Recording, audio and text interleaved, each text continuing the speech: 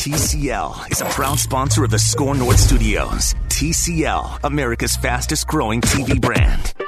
I always enjoy bringing you the latest. This is The Scoop. The Scoop. It's The Scoop with Doogie.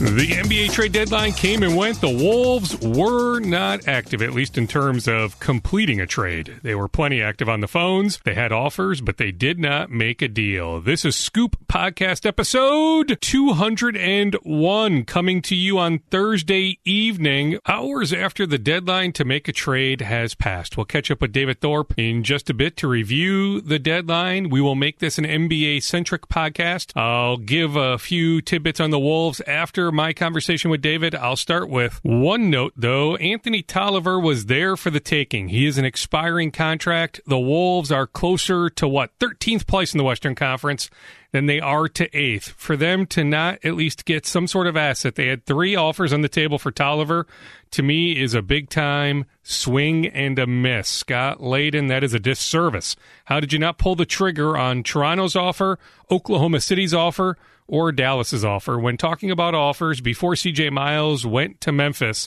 Toronto was willing to do Miles plus a future second-round pick. Now, Miles is signed through next year, but the Wolves are not a team that is going to have cap space this summer. You could make a case that Miles could help them next year. Oklahoma City was proposing Patrick Patterson plus a future second. I get it, I guess, if you didn't want Patterson. Dallas was willing to do a few different things, definitely including a future second-round pick, if not multiple second-round picks. For sure, at least one.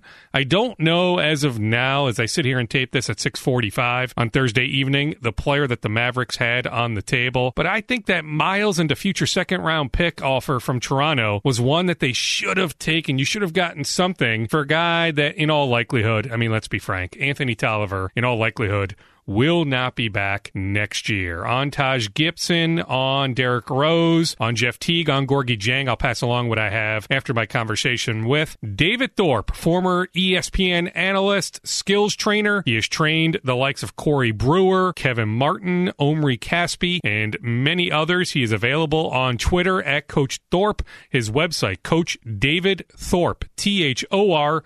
We love having him on the podcast. We will analyze both the Wolves' lack of action here at the trade deadline, plus I'll pick his brain on many of the trades. I don't know if we'll have time to go over every single trade, but certainly some of the headlining trades. So let's get to David right now. David, always appreciate your time. Let's start with the local team. I saw a quote from the Star Tribune beat reporter Scott Layden, the Wolves GM, acting final say guy, met with a few reporters before the Thursday night game in Orlando. Can you translate this quote for me?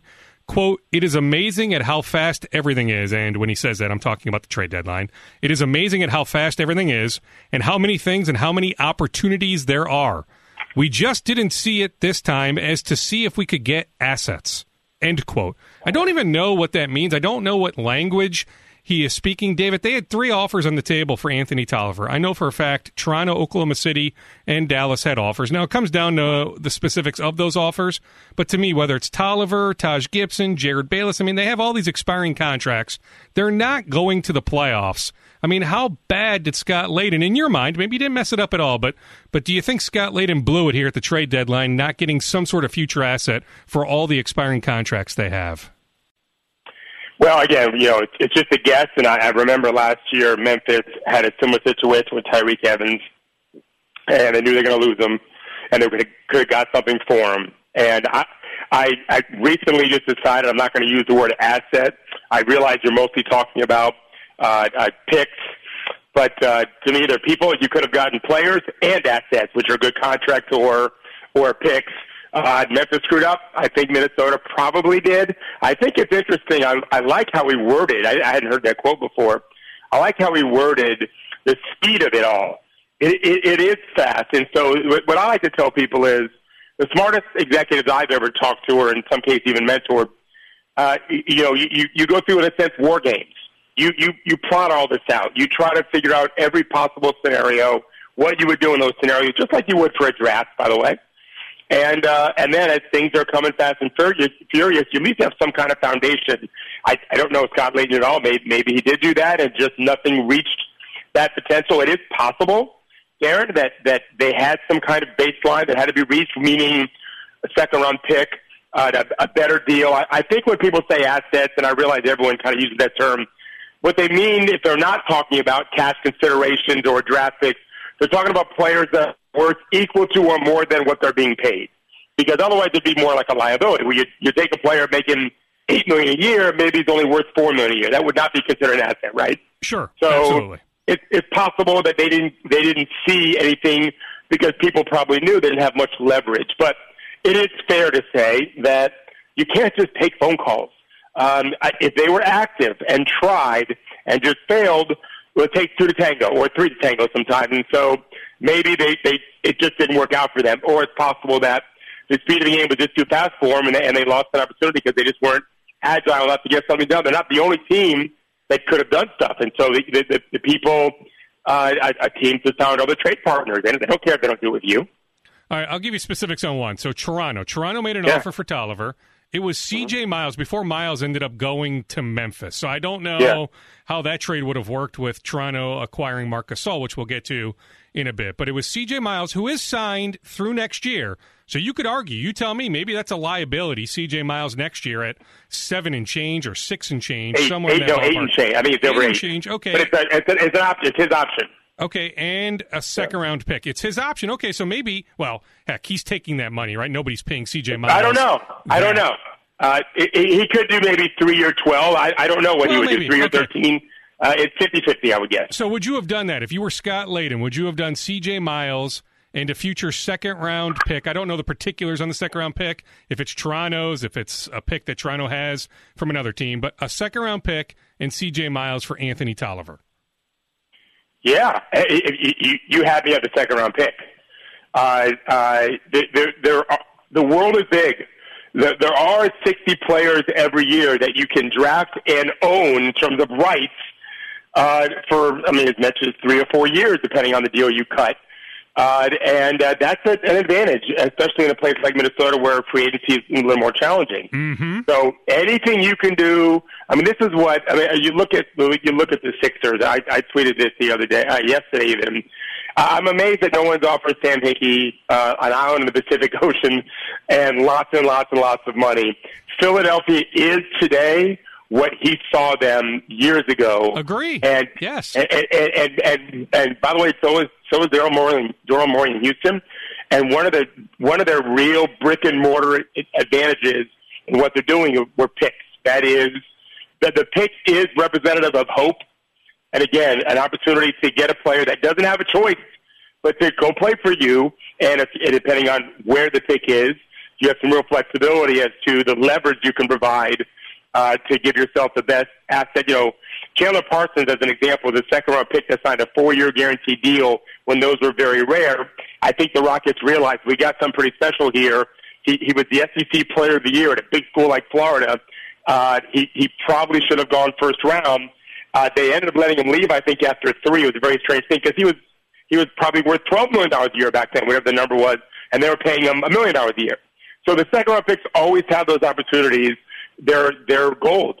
So anything you can do to get that, you do, as long as it doesn't hurt you going forward somewhere else, which that deal you described probably doesn't hurt. You have to call CJ's representation and get a feel for what's he going to do. But even if he had opted in, he's actually a pretty good player. I would have at least strongly considered. I can't say for sure I've done it, but strong consideration for sure. The Wolves think they can still make the playoffs. I think that's part of the issue, David. Now, CJ could help them the rest of the way, but I guess they just didn't want to disrupt things. But, David, they are in 12th place as of Thursday night in the West. Who are they jumping over? And, heck, they have a lot of injuries, so they have some built-in excuses. But, hey, a lot of teams have injuries, right? Denver's overcome injuries, San Antonio, Houston, and others. So they can't just fall back always on injuries. But I just don't know who they are leaping over to make the playoffs. Then, heck, if you make the playoffs, you're what, 4 games and done? 5 games and done if you're playing Golden State, if you're the 8 seed? To me, I think you're actually better off hitting rock bottom. I really do. I don't understand being in middle purgatory. And to me, that's the fear, David. If you're a Wolves fan, I think the Wolves might be stuck in middle purgatory for a while here. So I'm going to give you something to be more optimistic about in your scenario, okay? This is just my own opinion. Sure. Although I do think there is some history behind it, too. I get your argument totally, Darren. Completely, totally, and it's not unique. Obviously, we hear about this kind of stuff all the time. But I would say, in general, before I even looked at specifically your team, the variable that no one factors in is the draft pick you get that ends up being an all-star, and he wasn't in the lottery. There are many examples of that, but the guy that I like to talk about more recently are Kawhi Leonard in the first round and Draymond Green in the second round. But there's more. All right, and people also think that it was just a lucky draft or they really were drafting smart. There's much more to it than that. There's what the franchise does in the case of Kawhi developing. Rudy Gobert, I think, was picked 28. He was. Right? Okay, so he'll be the second best 28th pick of all time. I think Parker was 28th pick, so he'll be first. Tony Parker. The Spurs, again, there's a name. That franchise develops their guys. Look at Derek White. Look at Murray. And Kawhi, of course. It goes on and on. And Manu's the best second-round pick of all time. Draymond will probably be second-best second-round pick of all time when it's all said and done. So that's where a team in the middle of the road, especially in your situation where you've got more or less a franchise borderline all-star center, a super talented wing that's been underachieving. If the franchise was built more intelligently in terms of player development, overall growth as for these players, you end up getting the 10th pick in the draft. Drew Holiday, I believe, went 17. These guys are there. You've got to pick them right, and you've got to coach them up right. And if you do that, honestly, if you build a culture like that, that guy alone isn't the only one that's going to raise the value of your team and their play. Other guys will too, because the culture works for everyone. So until that gets fixed, Minnesota's kind of stuck because everyone's going to play more or less below their potential. And then you look at Milwaukee and what they've done as soon as they made a coaching change, boom. And by the way, they're probably the favorites in the East now after today. Well, Giannis was, the 15th overall pick? Chris Middleton, where did he get drafted? Now, on the Wolves, though, David, I will say, Josh Okogie, I think, has a really bright future. They got him at what pick last year? Pick 19, pick 20? I think he has a chance. Undrafted free agent, a kid out of Rhode Island, Jared Terrell. He's had a cup of coffee in some games. He's actually looked competent. I'm not suggesting he's a starter in this league, but I think he has a chance, and he's actually been dominating the G League for whatever that's worth. So maybe we're seeing a little bit of progress here in Minnesota? I don't know. It would have to be longer than a week or two or even a month or two. Yeah. But I have my suspicions on Josh, although I love energy and athleticism. By no means would I say he's limited and can't get much better. Of course he can and probably will. The hope is that he will. But that's really where it starts, is the teams that are doing that behind the scenes and the players are getting better year-round and everyone's buying in and there's really very little drama. The Spurs went a long time before there was any drama. Utah is a great spot for players to develop. Dante Exum likely would be an all-star now. People don't think about that had he not had some serious injuries, and I think he's a defensive demon. The good teams are doing that. I hope Minnesota figures it out. I always have, and then they can quickly go from a 35 to 45 win team to 15 above, and that's all you can really. If you can get to 15 above most years, you've done what Dallas did for 20 years, and fans should be thrilled with that because you give yourself a chance to make a real run any 1 year. How goofy do you think this time was for Scott Layden, who in many ways, David, might be dead man walking? Like, there are no guarantees that he's going to be in the position that he's currently in 3 months from now.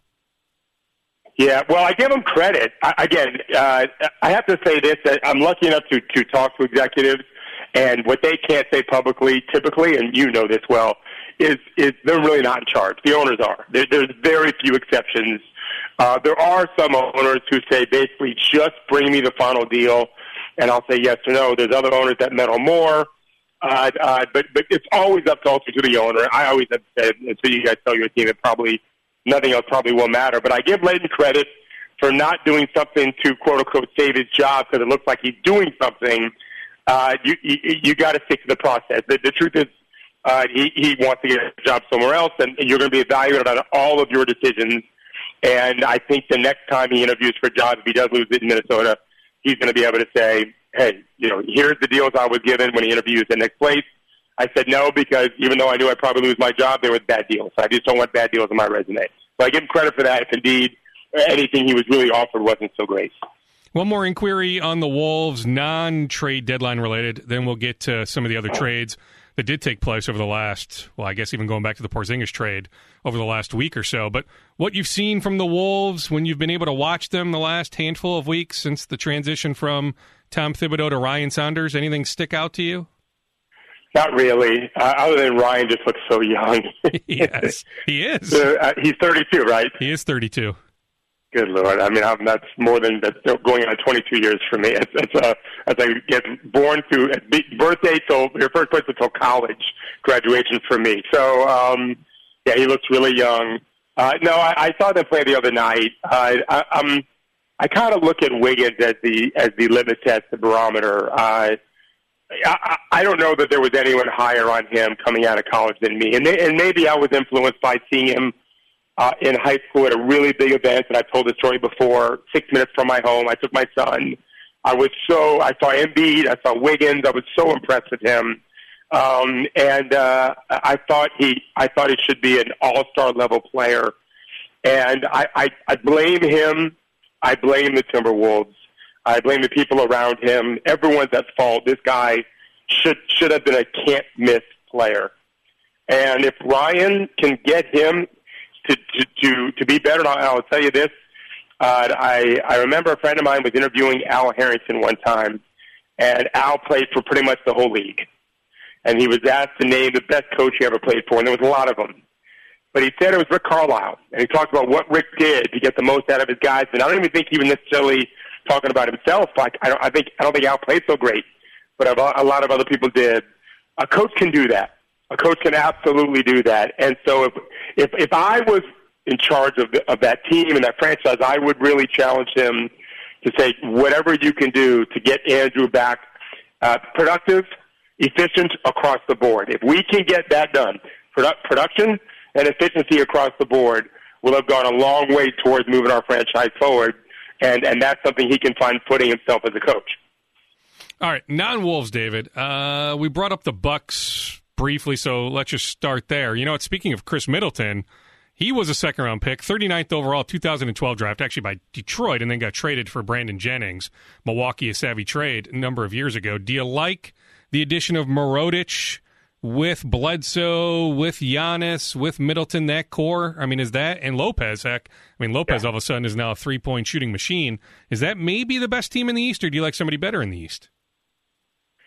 So, yeah, the Mirotic trade was huge for them because it gives them real opportunity to get super space for Giannis, who just can't shoot. My biggest concern with the Bucks before this trade was in the postseason when teams can really lock in on what Giannis does. For example, when Giannis goes hard right, if you slide aggressively to cut off his right, he wants to spin, and vice versa, especially left to right, actually. And when he spins left to right, he tends to leave the ball exposed. And so that shows up on film. You really can't focus on that so much during the regular season. The games are coming too fast, but you can in the postseason. And so that's just one of probably 25 examples of what a team would do going into a series saying, whatever we have to do, Giannis can't get more than 3 dunks a game. We've got to get him to stick on the perimeter where he's not nearly as effective. And it's just that much harder to do when you can put shooters in every position on the court. Lopez and Mirotic at 4 and 5. There are other perimeter players at the 1, 2, or whatever Giannis is, because he can be everything. It dramatically increases their chances of being the best team. Philly might have the best starting 5, although I thought Jimmy Butler might get traded. And I love what Toronto did with Marc Gasol. Really love what they did with Marc Gasol, because I think in the case of Toronto, they got a guy who in November was hands down the best defensive player in the world, because I watch all the leagues, well, many of the leagues, the better leagues in Europe. He was the best defensive player in the world in terms of what he was able to do for his team. And I think as he realized, I told you, I don't think JB's a very good coach at all. Mm-hmm. Maybe he'll get good one day, but he's not there yet. I think he realized that it just isn't going to work. I actually thought their talent was decent, good enough to be at least an 8-7-6 seed. And then they added Joakim Noah, who's a defensive demon and an energy guy, and I thought they can go up even higher. But I think Conley and Gasol both realized it's not going to happen with this guy as their coach. I know without question that players recognize that, and I think his spirit just kind of slacked, and his effort slacked, and his production slacked. And so he's going to get to Toronto, where they're trying to win a championship, and I think you're going to see the best you're going to see from him. And so I think it's a three-team race as I see in the East. I'm sick that Oladipo got hurt because that would have been great to see maybe a Celtics-Pacers 4-5 series. That would have been a battle in the first round, 6-7 game battle. But I still think those three teams, and I would tell you now, and we have lots to watch, Darren, before we get there. But any of those three teams could win. Someone's got to play better. We have to look at injuries, and someone's just got to make shots. The teams are so even as I see it. Philly, to me, is their third best. I think they have some wing depth issues that were not addressed with the acquisitions. I don't think James Ennis is the answer, and they made another deal too that I don't love. But I think their starting five is incredible, and I love Boban. Obviously, Tobias is great. I love Boban off the bench for them because they can play the same style offensively because they try to pound the ball into Embiid so much in the post. And now that Tobias is there, as a brilliant three-point shooter, catch and shoot. I mean, brilliant, elite level. They don't have to have Embiid pop out so much, which means they can keep pounding it. And now when Boban comes in, he can do the same. And so now you're looking at a team that for 48 minutes can pound the paint with legit one-on-one low-post scoring with shooters around them. And certainly in that first group. But Boban will probably get some run with that first group. But I still think they're in third. But yeah, all three of those teams I think are fantastic. Admittedly biased because he's a local guy. I like him personally. I do wonder if Philly might miss Mike Muscala just a little bit. Yeah, probably not. I mean, I like him. He was good. He knows his role. He's not a starter. I get that. He knows his role, but I think he can help the Lakers now. He ended up with the Clippers, and then I was actually surprised to see the Clippers and Lakers strike a deal, but yeah, now he's with the Lakers. Yeah, unfortunately for him.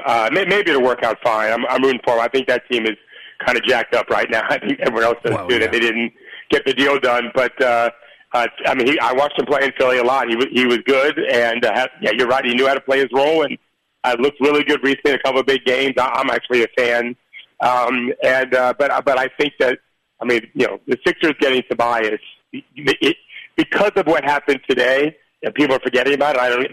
None of those are my favorite deal of the trade deadline, but the getting Tobias is a huge deal for them, especially because I think Butler's gone at the end of the season, and I think they have a great chance to keep Tobias, and Tobias, Simmons, and Embiid are an excellent trio. Sure. It's not like Muscala, prevents you from not doing the deal. And it's, David, you can say, hey, Darren, you're an idiot. But, because I'm telling you, admittedly biased because I like Mike so much personally.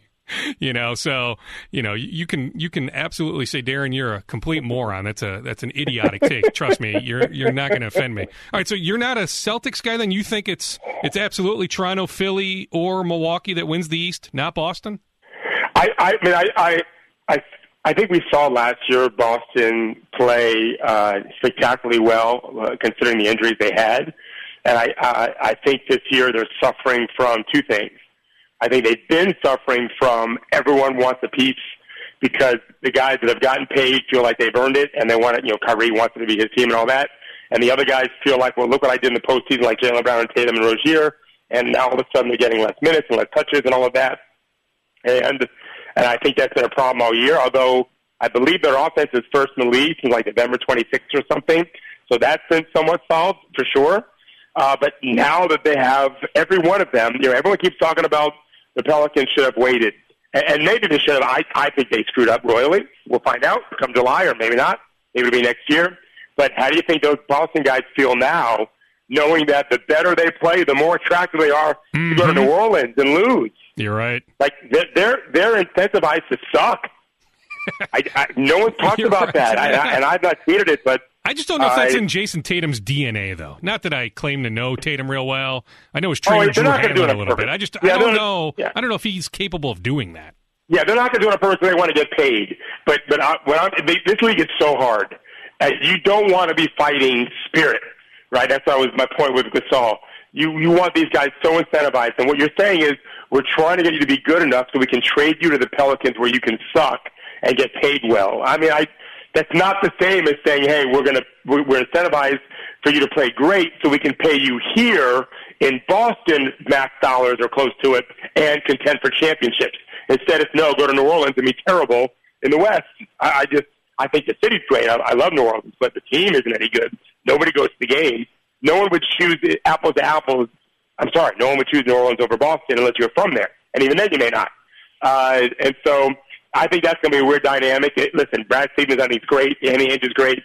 I just think they're a step behind, a small step, but a step nonetheless of those other three teams.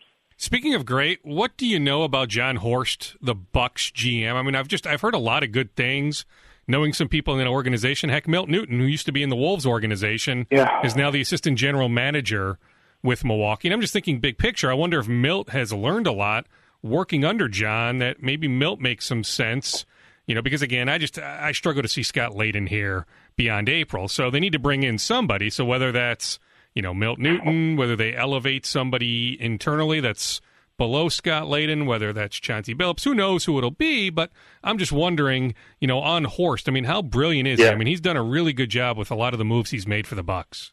I think, I agree with you. I think it starts, I'm a coach, and so I see everything through a coach's eyes, I guess. People always accuse me of that. I think getting Bud was key, was the most important thing. I mean, drafting Giannis and all that. Mm-hmm.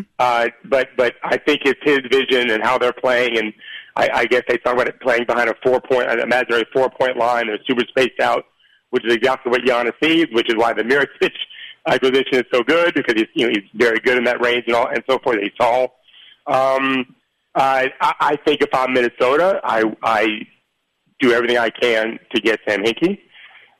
There's probably 50 people qualified to do a great job, but I just think he's better than those guys. And I've not talked to Sam in maybe a year, maybe one time in the last year. It's not like we're buddies. We get along great when I'm with them, but this is not taking care of a friend. This is just the truth. Philly is where they are now because of what Sam did. And simple as that. In fact, I'm not convinced that had Sam not been allowed to stay and see it through, I don't know that some of the other guys wouldn't have ended up developing better. Remember, Jahlil Okafor is doing well in New Orleans, and he was and Markelle Fultz is now gone. They blew a first pick overall. It wasn't him, and yet they're still here. They are. So I think Sam and I talked to Sam about this a couple years ago. And I don't know if he would take the job in Minnesota. I have no clue about that. But I said to him, do you feel that you're being labeled as this is the only thing you can do? And he said, of course. It's obviously something I think about, but it's ridiculous. You're problem solving. And I had a problem to solve that was unique to that market and that situation. The next job I take, if I ever take one, I'll do something different. Whatever's needed, I'll try to put together the best strategy. And he would look at Minnesota's team, come up with a great strategy. And that's what everyone has to do. You have to really see it three-dimensional. You can't just say, well, this is what the Spurs did, we'll do this. You've got to take a large, holistic approach to what's going right, what's going wrong, what are the unique challenges there, what are the strengths there, both on the court and off, and build a plan.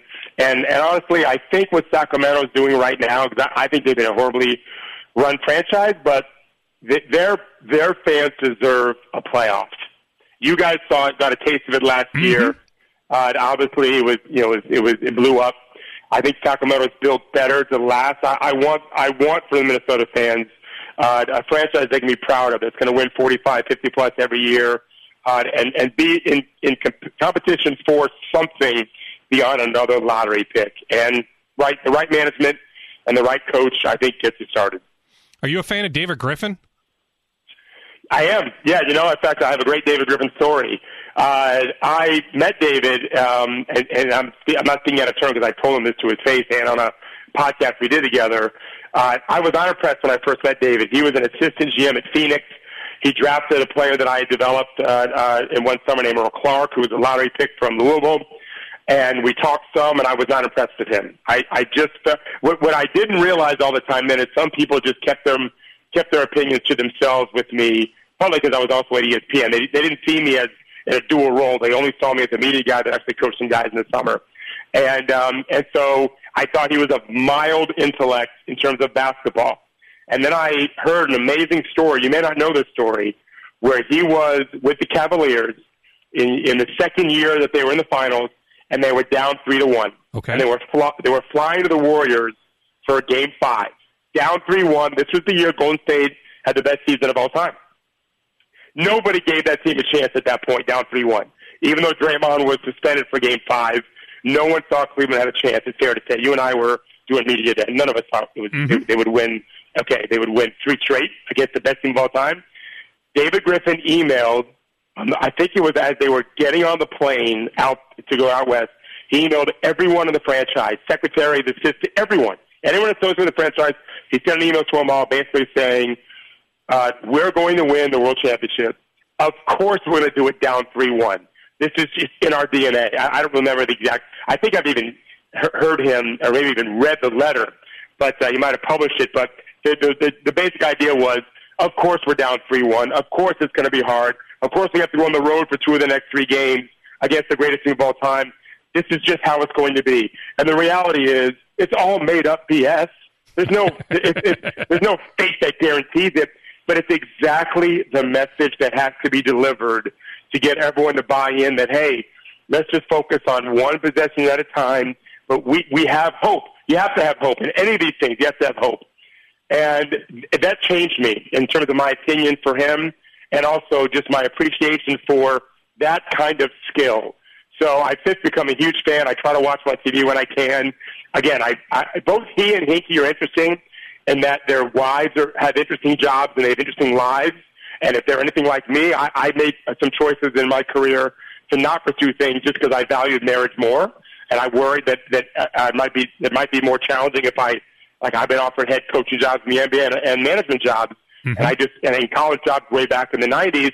And I didn't choose any of those things at the time. And I'm going into I'm in my 29th year of marriage, and we're very happy. And my kids go to college in another 17 months, and then it's just the 2 of us again, and we're excited. But I don't know what they would do. But I know that you should. What I always tell owners is this, and I have a chance to talk to owners, is you should bring these guys in and ask them 8 million questions. They may tell you nothing because they're super smart, and they just want to give their stuff away for free. If you want their opinion, hire them.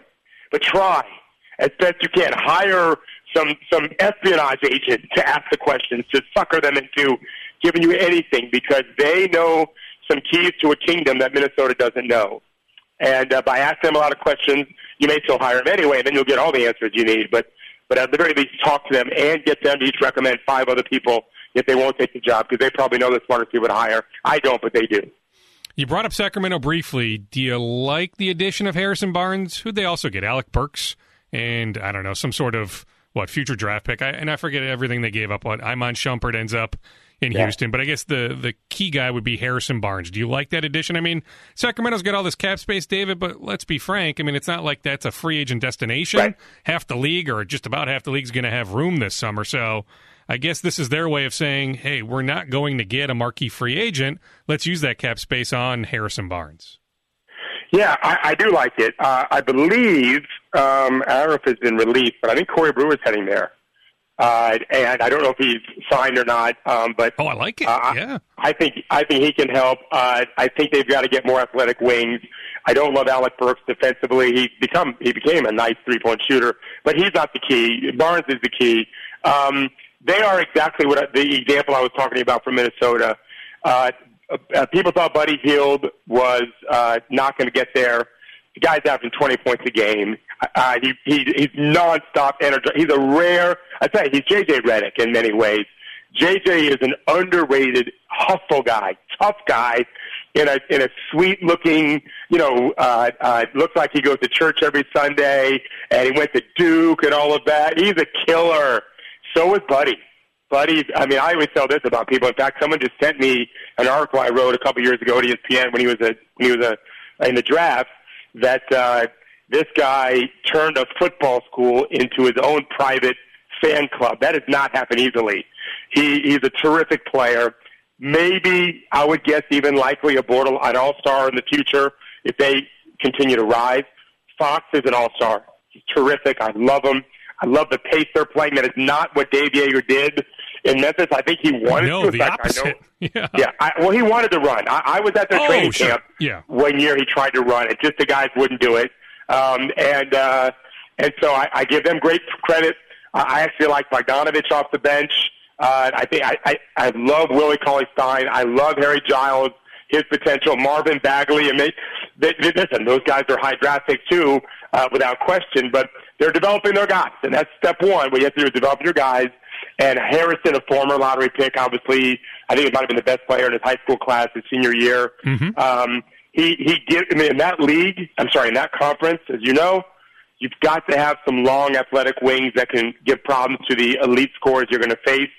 I happen to think this is why Minnesota isn't going to get to the playoffs, because you're going to have to get past the Clippers team that is going to drop, I think, because of Tobias and Boban being gone, mostly Tobias. But the Lakers, with LeBron healthy, are going to make a run, and I think Sacramento's going to make a run, and or at least continue what they're doing, which is fighting. And I know this. I know Golden State's rooting for them to finish in eighth, because if Golden State wins the West, as I suspect they will, and the Kings are in eighth spot, then Golden State's going to beat them in 4 games. It'll be fast-paced, high-scoring energy. They're going to tap energy from them. It'll be fun, but they want it to travel anywhere, and all of that counts. I don't know that anyone can get anywhere near Golden State, especially if in round one they're not going to go to Texas or somewhere. They just have to take an hour-and-a-half bus ride, whatever it is. I've done it. I just don't remember. That's a big advance for Golden State. But, no, I think Sacramento is interesting, and the Barnes deal, again, they're not going to sign someone until they make it. And then once they make it, they shouldn't give me the running for guys, and Barnes helps them make it. So he was important to get. Do you like Shumpert with the Rockets? I never have. He's clearly made a difference this year. I don't know if I do. Houston's an interesting team. It takes a certain kind of player to play there. They're not done. They're not going to get Wes Matthews. I guess he's already signed. I don't know what Ellington's doing. Maybe you do. I've not paid attention in the last 90 minutes. Maybe he's already made a decision. I looked at Houston today, and they've got to get some help in their stretch 4 spot. I don't think they have anyone that can really do it. Gerald Green, I don't trust off the bench at the 3. Maybe they do, but I really don't. Oklahoma City is the one team that I think is built to give some people problems. I wish Robertson was back. He'd make him significantly better because what they can do defensively. But right now, I see Golden State as just kind of cruising. What about your guy Caspi ending up in Houston? Well, he just had surgery today, minor surgery. That's why they kind of had to release him. I really thought, well, first of all, yes, that's exactly what I just texted Omri. I think Houston is an amazing spot, and I know he and Daryl likes him a lot. He's been there before. He fits in with D'Antoni does. He had an unbelievable season in Memphis. He just got hurt. I mean, if you looked at his metrics and all the plus minuses, he might have been their most valuable player from a plus minus standpoint. He was terrific on defense, shot well, passed well, cut well, dunked everything. Had maybe his best year. Got hurt. And so I think that'd be a good fit for him. But Houston's going to get somebody. I just think they need help at the stretch 4 and the small forward. They're going to get somebody. Daryl knows what he's doing. How do you analyze the Bulls-Wizards trade that lands Otto Porter in Chicago? I saw it. I didn't really watch those guys much. They're just bad teams doing bad things. Portis, I think, really talented. I know people are arguing on behalf of Porter for this deal. I don't necessarily see it. I don't know that the Bulls really have a plan. I've not seen evidence of one. And I feel for Otto a little bit. They're just going to stink. And so he went from one bad situation to another. I mean, those are two, from the GM standpoint, anyway, 2 very poor teams. The Wizards have a very good assistant GM that should be, if indeed, I don't know Scott Layden. I don't know if he can get fired or not, but if he's gone, he should be talking to Tommy Shepard at Washington. It's not his fault what's going on, and no one has ever said how he kept his job as long as he did. Yeah, I've heard good things about Tommy. Flip Saunders used to always rave about Tommy. Everyone's got different strengths. His strength is he's everyone's best friend. He doesn't forget anything when he comes down. For example, if I'm working on a player that he has that plays them, whatever, he always brings NBA balls, which is something that's always hard to get. There was an All-Star game in Orlando, and he knew my son really wanted to go to like slam dunk contests, whatever, and he made sure to drive out of his way to give me tickets. So my son Max, who at that point might have been 8 or 9 years old, could go. And then he always, hey, how's Max doing? Max is 17 now and the starting point guard on the varsity team. That's and great. Tommy still remembers that. He's just that kind of guy. He's been around the league forever. I think he'd hire really smart people. I'm not trying to find a replacement for your guy who's not even fired yet, but I guess my overarching argument is that the teams that have sharp guys are just so much better run because those sharp guys find other sharp guys and build something that can handle injuries and can handle one. I mean, look at the Spurs this year. They lost Kawhi Leonard. And look what they've done. They're not going to win a championship. I mean, Murray is a good player. He tears his Murray's ACL. Good, great defender. Yeah, right. So they just that's the key. In fact, I said this about the Warriors when they signed DeMarcus. To me, getting DeMarcus, especially because I thought they would manage him well, that made them the biggest favorites they've ever been, because it allows them to be able to handle an injury to any one of their other guys except for Curry. Thompson, Green, and Durant can go. I think if Curry went down, they'd lose potentially anyway. Whereas I think if Durant, Green, or Thompson went down in any one series, having Curry and DeMarcus is enough. With the other two of the three that are playing, I think that that depth is important. And so some of the teams that aren't as talented but have that amazing culture and develop all their guys and everyone's bought in. Like, for example, I think the Bucks are there now.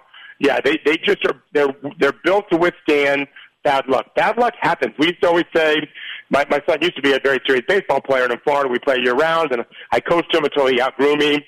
And we used to always say in big playoff games, in baseball, bad things are going to happen. We're going to get a bad called strike. We're going to drop a ball in the outfield, especially when the kids are 12, 13, whatever. Bad things are going to happen. You just got to play through. And good franchises just do that no matter what. Injury goes down, whatever. They just know what they're doing. Whereas the poorly run franchises can't handle any bit of bad luck, typically. I'll leave you with this. The Dallas Knicks trade, which almost seems like forever ago with all the activity the last 48 hours. But do you like the Porzingis trade from the Dallas standpoint? My favorite trade of the whole trade deadline. Yeah. I think, having watched Luka last year, maybe even last 2 years, I think he's incredibly special. Better. I projected him as an all-star. He maybe could be MVP. I mean, he's so good. He's so gifted. Really, really. People say that Mozart might have been so great at playing the piano because he was just so gifted. Other people say, well, no, he just started practicing when he was 3 because his dad was a teacher. I tend to think a little bit of both. I think, genetically speaking, there probably are some predispositions that we're inclined to be better at because of our genes. That dude was born to play basketball, like Larry Bird was in some ways. He's so gifted, and I think Porzingis, people tend to return fine from his injury. I just don't know. It's funny because he played in New York, but they were so bad. I'm not sure everyone really understands how incredibly talented he is, and so that's a pretty well-run team in terms of how they've run their team in the past.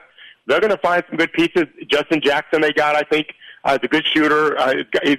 He'll have a quality role for them. They know what they're doing. Rick Carlisle is one of the better coaches, top 6 in the league, in the world. I like. Like I said, it's my favorite deal for any team is getting Porzingis to pair with Luka. That's going to be. We're going to talk a lot about the Mavericks and over the next 10 years that those guys play together, I think. All right, so Dallas will be a bunch better next year. I happen to think Kawhi Leonard is going to the Clippers. Maybe I'm wrong on that, but I think the Clippers are going to be better next year. I mean, it just circles back to the Wolves are screwed, David. They really are, even though they have this transformational big man, right? I mean, every franchise would love to have Karl Anthony Towns. Like, if you were starting a team from scratch, he probably is among, the first 5 picks? He's not one. I suppose you go Giannis. He'd be a high pick, right? But still, it seems like the Wolves are just stuck because the West is so darn good. Well, and Minnesota's not. So the only way you can solve it is to get the right management in place, get the right coach. Maybe I'm not saying Ryan isn't. I haven't studied it at all. I've just watched him play a little bit. Get the right people in place. Start developing your guys.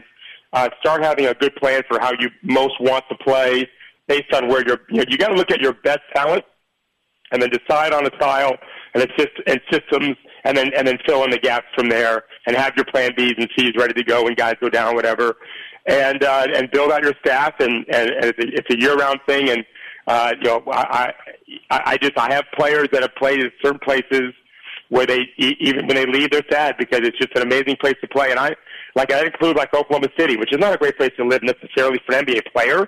I'm not saying the average person can't like it there, but NBA players have been around the world and seen what the greatest cities in the world look like.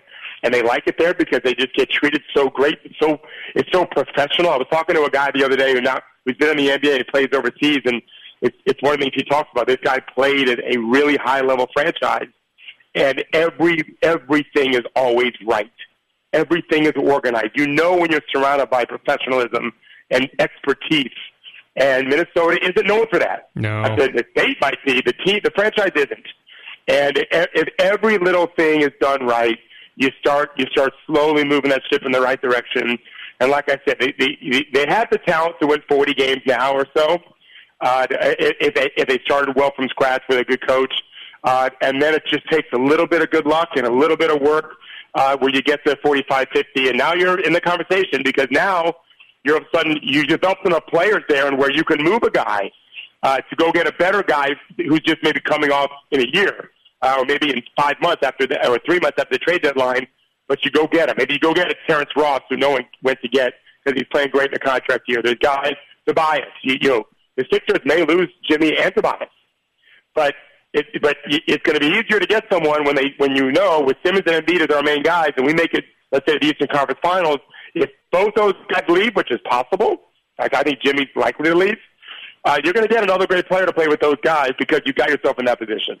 So that's what Minnesota needs to do. I'm rooting for him. David, always love talking to you. You're so gracious with your time. I just sit back and I absorb all your information. I so love it. So thank you, thank you, thank you. You're welcome. Appreciate you having me. I learn so much every time I talk to David Thorpe. Again, on Twitter, at Coach Thorpe, online, Coach David Thorpe. His knowledge is unbelievable. It's off the charts. It's infinite. I love picking his brain. All right, continuing on the Wolves. It's hard to say how many offers they turned down for their guys because my sense from other teams is the Wolves counter with just ridiculousness. Like it goes back to the Jimmy Butler talks with Washington where there's some back and forth and the Wolves say, hey, we want Bradley Beal. Then Washington laughs. Then the conversation ends. There was some of that this deadline that Scott Layden asks for the moon. Now, I was told he was more communicative this time than going back to the Butler talks, going back the last couple years, going back to his New York days, that people in the league that dealt with Scott the last handful of weeks say he was more open, more communicative than he has ever been.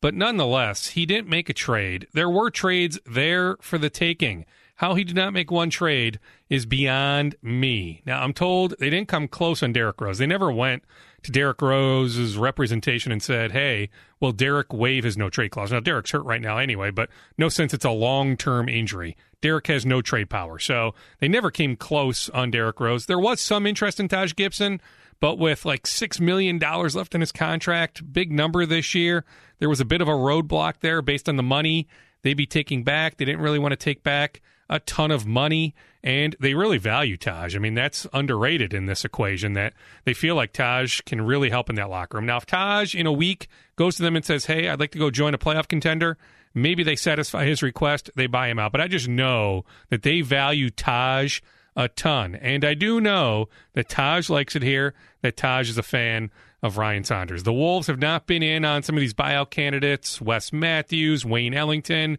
Cantor. They're not in on some other guys. I've been asked about Ben McLemore. I don't know specifically on McLemore. I just know that they're not in on a bunch of guys.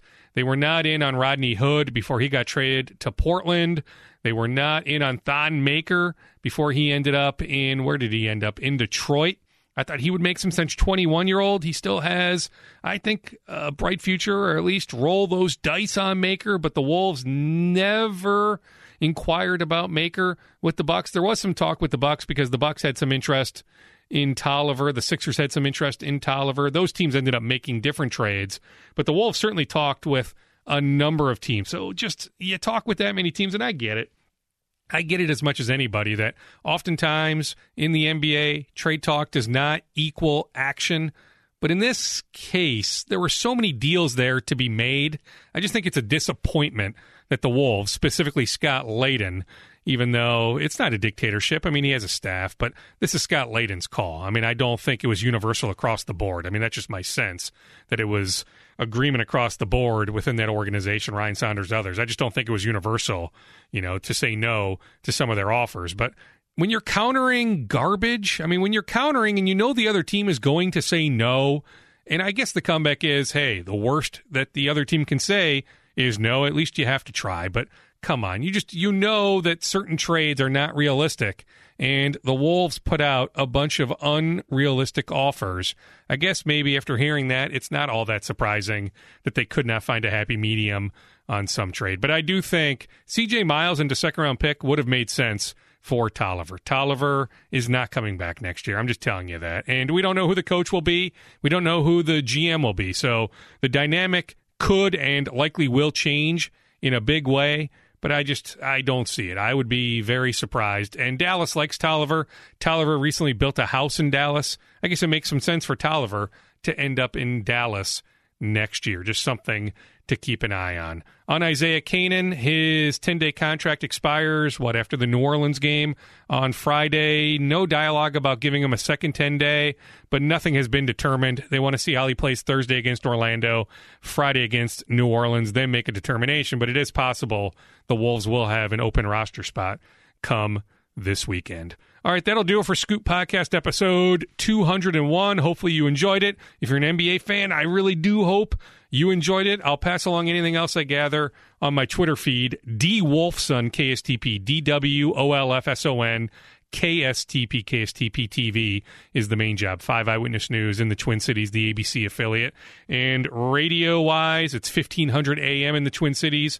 Score North, scorenorth.com, S-K-O-R, score, S-K-O-R, North, N-O-R-T-H, scorenorth.com. It used to be 1500ESPN.com, but the new marketing slogan is Score North, playing off Skol with the Vikings and all that good stuff. But yeah, the main job is KSTP Television, and it's Channel 5 in the Twin Cities. So if you're a television viewer, if you have access to Channel 5 or the website, KSTP.com, always appreciate you checking out my stories or when I anchor the sports, which is about 15 to 25 days in a calendar year. All right, appreciate it so much. Thank you. Have a good one.